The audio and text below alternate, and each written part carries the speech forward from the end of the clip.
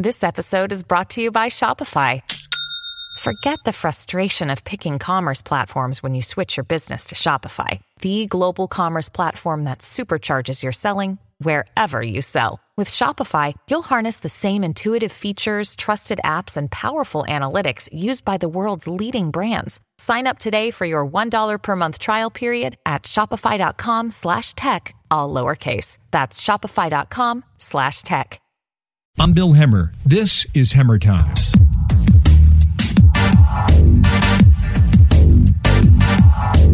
I cannot wait for you to meet my guest today. Adam Alter, welcome. Thank you very much for having me. Adam is from Sydney, Australia, and he's written a book. It's called Irresistible: The Rise of Addictive Technology and the Business of Keeping Us Hooked.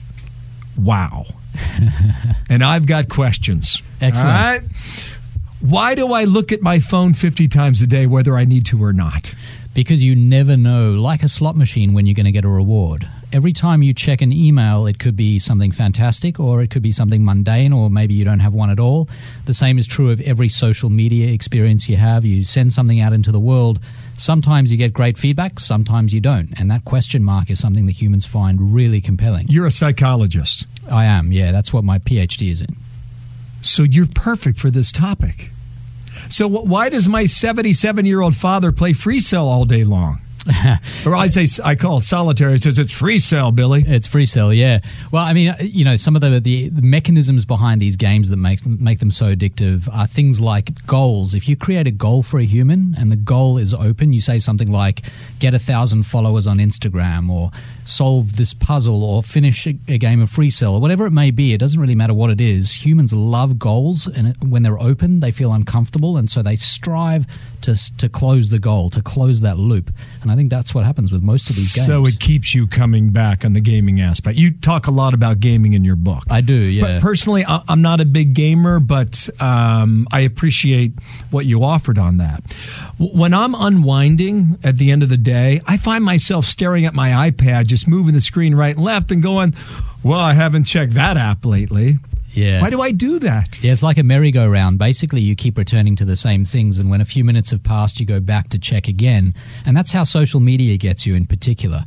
That, you know, 5 minutes goes by, and there are 1,000 more tweets for you to check. It's the bottomlessness of these experiences that means that you can keep coming back and you'll get new information. And that's why people now say they'll check, say, news sites or social media, 100 times a day, because there's always something different. That's not how the world worked till now. Take me into the mentality of designing the software then. Whether it's Instagram or Snapchat or Twitter or Facebook, pick your site. What are the companies doing? What do they understand that keeps bringing me back? Well, if you think about the way we consume media in the 20th century, there's an end to everything. These are called stopping cues. The cues that said, like, you're at the end of a chapter of a book, move on to the next thing. The TV episode ends, it comes back in a week.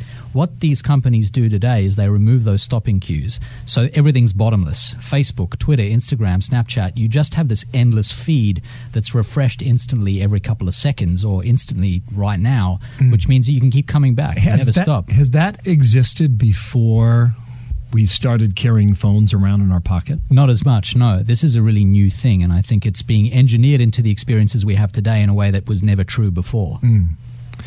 There is a physical addiction to nicotine. Yes. Right? Sure. There can be a physical addiction to alcohol. Is there a physical addiction to technology? Well, see, or is it genetic, or how would you answer that? Yeah, so people think of addiction, when you think of the stereotype, you think addiction is about a substance that you ingest. It's like a drug or alcohol or nicotine or whatever it might be. But it turns out that behaviors can be just as addictive. Think of gambling, think of a lot of the experiences we have on our smartphones, because they do the same thing in your brain, but also they treat the same psychological issues, whether it's, for a lot of us, it's boredom. You get into an elevator for 5 seconds, everyone will pull out their phones because we just don't have a threshold for boredom. We get bored so easily that the phone comes in. It's almost like you're trying to fill that space. I think that's always... I think in the elevator example, I think that pause would have been filled with chatter about the weather or name your topic. Today, I would assume that you can fill up that space by pulling out your phone.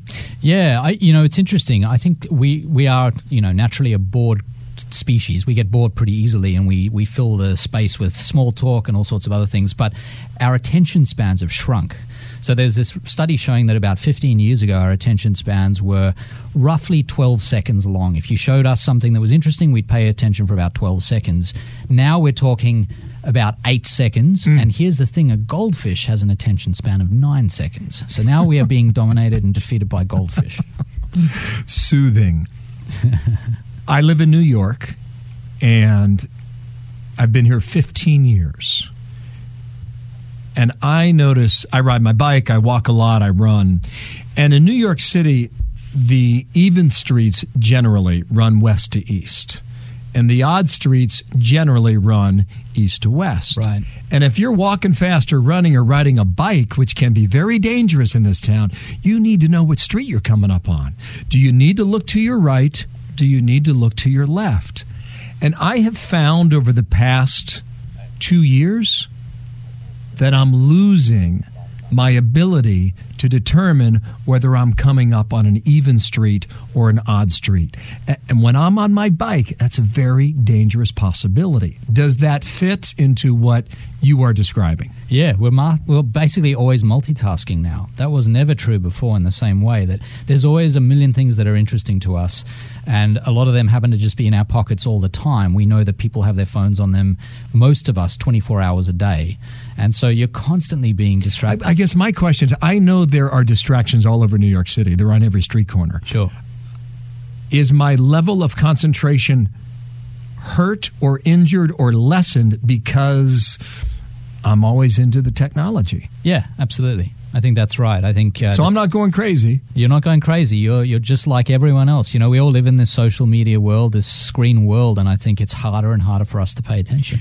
You mentioned something on our program, America's Newsroom, when you first appeared with us, and you said something changed significantly when Facebook added the like button. Yes. What year was that? That was 2006. So we're 11 years down the road. What changed when Facebook did that? The content on Facebook used to be mostly static. You'd post information about yourself, people would read it. And what changed was you could get feedback. So now when you posted something, people could say, I like that, or they could say nothing. And so you were very sensitive to the number of likes you were getting, whether people were ignoring you. It was basically this engine for social feedback, which humans find absolutely fascinating. Let me read a few things that I think these come from you. So confirm or deny, Adam. Absolutely. 70% of office emails are read within 6 seconds of arrival. Isn't that crazy? 6 seconds. I mean, it's no time at all. But the minute you have a ping, when you've got your phone in your pocket and it's on vibrate and it vibrates and you've got a message, you cannot concentrate on anything else fully until you check what that message or email is. And that's what happens in the office space. That's why it's only 6 seconds. Now, it did not say respond within 6 seconds. It just said... It just check. Yeah. 80% of teenagers check their phones at least an hour. Yeah. At least once an hour. At least once an hour. I thought it'd be more. That's out of date now. Yeah, no, I would say it's now probably once every few minutes. I mean, that's the idea that teens are checking their emails, every, say, 10 minutes or 5 or 10 minutes is uncontroversial now, and I think it's absolutely true. Yeah. 46% of people, I don't know what the study is, so you go ahead and determine. Sure. 46% of people say they could not bear to live without their smartphone. Some would rather suffer physical injury or injury to their phones. Yeah. Where does that come from? Yeah, this is research where you ask people, imagine that you had to make a choice. Obviously, it's not a pleasant choice, but you've got to decide either you will have a bone in your hand broken or you will have your phone broken right now. Which one do you choose? Which seems like it should have an obvious right answer. Right. But almost half of all people will say, that's really tough. I think I'm going to go with the broken bone in the hand because at least while I'm recovering, as long as I can use the other hand, I can use my phone. Unbelievable. It's crazy, yeah. It's an extreme result. There's something called no mobile phobia, which is shortened to nomophobia. Nomophobia. So you're a psychologist. What is that? Nomophobia, if you imagine going out, you walk out the door, you head to work, you're 20 minutes into your journey, you realize you've left your phone at home, or say you have your phone in your pocket, it drops, and you watch in slow motion as it hits the ground and shatters. How do you feel about that? If that thought of being without your phone for a certain period of time makes you sweat and makes you feel uncomfortable, you may be one of the many hundreds of millions of people in the world with nomophobia. In fact, if you put all the nomophobes together and made a nation of them, it would be the third or fourth most populous nation on Earth. Come on. Yeah, we're talking hundreds and hundreds of millions of people. Is this damaging us as people? I think it's changing the way we interact with each other for the worse. I think it's making it harder for us to connect. You go to a restaurant, you see a family of people together who should be spending that quality time interacting, and instead they're all on separate devices. And that's not even unusual. That's common. If you walk into any restaurant in New York City or anywhere else, you will find at least one, maybe two, maybe three tables where you have all these people together but alone on their phones. So that's one-on-one interaction. Yeah. But there could be a plus side to this too, and that's the ability to stay in contact with family or friends that you would otherwise not be in contact with or know about what was happening in their kid's soccer game. Absolutely. Or the high school reunion, or pick your poison. Sure, absolutely. No, I think the reason we have these conversations about the addictive nature of technology is because these pieces of tech are miraculous. My family's in Australia. The only way I can communicate with them in a way that means that we keep in touch regularly is because of these screens that allow me to talk to them and see their faces moving and, have what feels like a real interaction. I couldn't have done that 15 or 20 years ago, and I'm thankful for it. But it's so engaging that you end up just leaving the real world behind sometimes. So you then are trying to explain how you can use this to your advantage, but to be aware of how it could be a disadvantage in your life. Exactly, yeah. There's always a balance, right? I mean, I'm not saying we should roll back to the 1950s here, that no one should have any technology, but I think it's so hard for us now to live in the real world without screens around that it's important that we try hard to at least capture some of our time, make it sacred, make it screen and tech-free. Do something outdoors, play with your pets, have fun with your family. Do the things that seem like they were kind of obvious things that we used to do 20, 30, 40 years ago that seem to have disappeared from everyday life now. Feed the goldfish. Feed the goldfish. 95% of adults, you report, use an electronic device that emits light in the hour before bed, and more than half check their emails overnight. Yeah. More than half? Yeah, check their emails overnight. 1 in 6 or 7 people sleep with their phone under their beds, under their pillows. I believe that. Yeah. Here's what I do. I keep it in the kitchen, I keep it plugged in, and I keep it on silent. It's really smart because at night when you use your phone in the hour before bed, you're inducing jet lag. It's like staring into the sun and feeling like it's daytime just before you go to bed, because the light that your phone emits, your body interprets it like sunlight. It feels like you're in the sun. And so you're getting jet lag every time you use your phone in the hour before bed. It's really important not to do that. In the hour before. Yes. So I need to get the iPad out of the bedroom. Yes, you do. You also write, some of the world's greatest public technocrats are also their greatest private technophobes. Yeah. And you've explained the founder of Twitter, or one of the founders, Evan Williams, Chris Anderson, former editor of Wired, Steve Jobs. They would limit how much technology their kids use in the home. Yeah.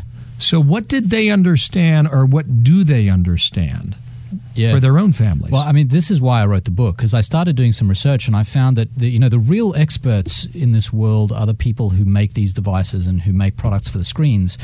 So Steve Jobs, first, for example, when he released the iPad, he got up on stage and said this is the best way to consume all sorts of different media, to watch videos, to interact with people. But when he was interviewed a couple of months later, he said, I don't let my kids use devices at home. We limit how much technology we use. So I think they understand that these screens get in the way of social lives, of development, mental development for kids, and that they're quite damaging if they're overused. And a lot of these experts keep their phones from their kids. That must surprise a lot of people. I think it does. You'd expect that, if you're in the tech business, that you're going to show your kids as much tech early on as you can so that they're up to speed. But these are the people who know what technology does, and they are concerned. Couple of suggestions then for our listening audience. What would you say about being mindful about how technology can invade your life? Yeah, I think the two best things you can do, the first thing is to carve out at least part of the day where your screens are not around. So what I say to a lot of people, and I follow them as they've done this, is start out with, say, dinner time. We have dinner every day. Make dinner time a screen-free time for you, no matter whether you're alone, with other people, at a restaurant, at home, and it'll become a habit. And you'll see that it'll be hard at first because you'll have FOMO. You'll wonder what you're missing out on. But then you'll start to feel really good about it, and you might even expand it to other areas of your life. But of course, for a lot of us, for much of the day, we need our phones with us. The best thing to do is to turn off as many push notifications as you can, because what you're allowing then is every time your phone pings you and says, you have a new message, you should check this thing on Twitter or whatever, you're giving control over to your phone instead of having the control yourself.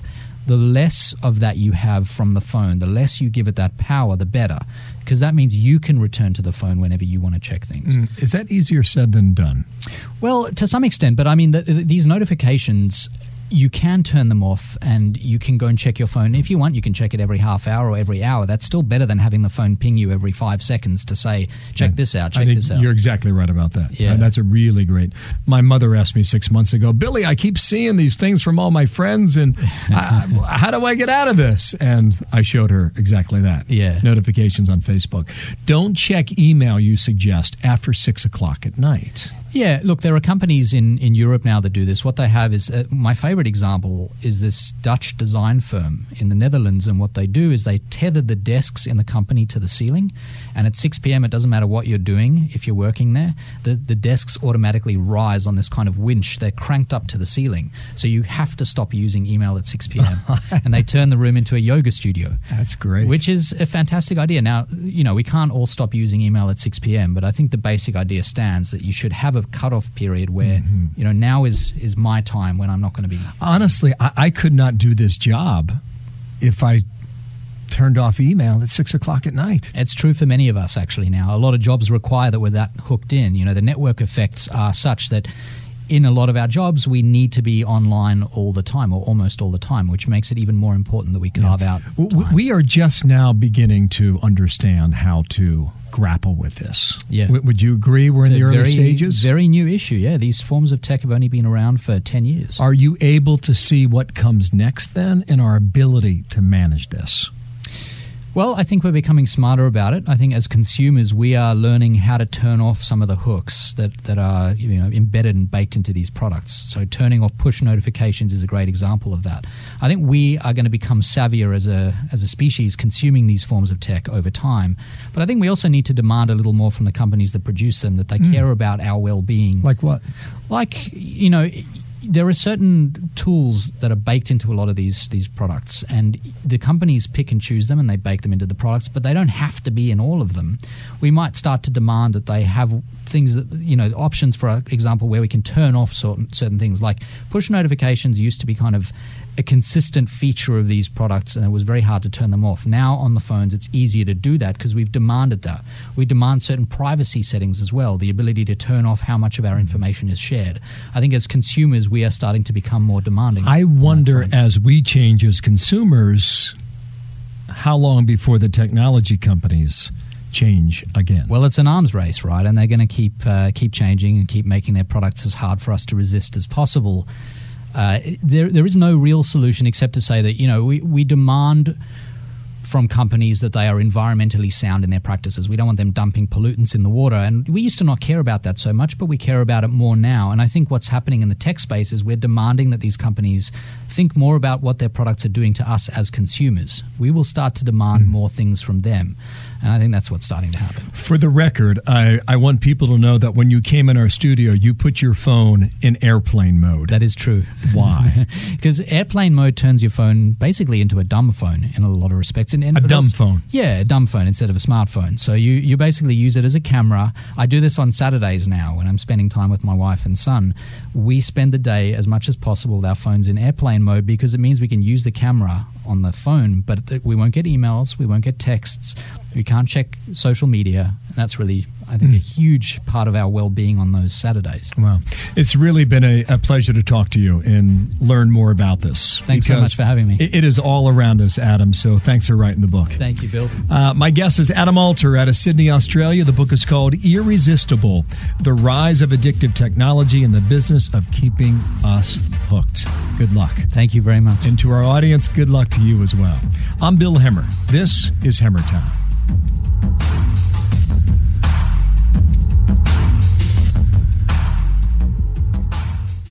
Jason in the House, the Jason Chaffetz podcast. Dive deeper than the headlines and the party lines as I take on American life, politics, and entertainment. Subscribe now on FoxNewsPodcast.com or wherever you download podcasts.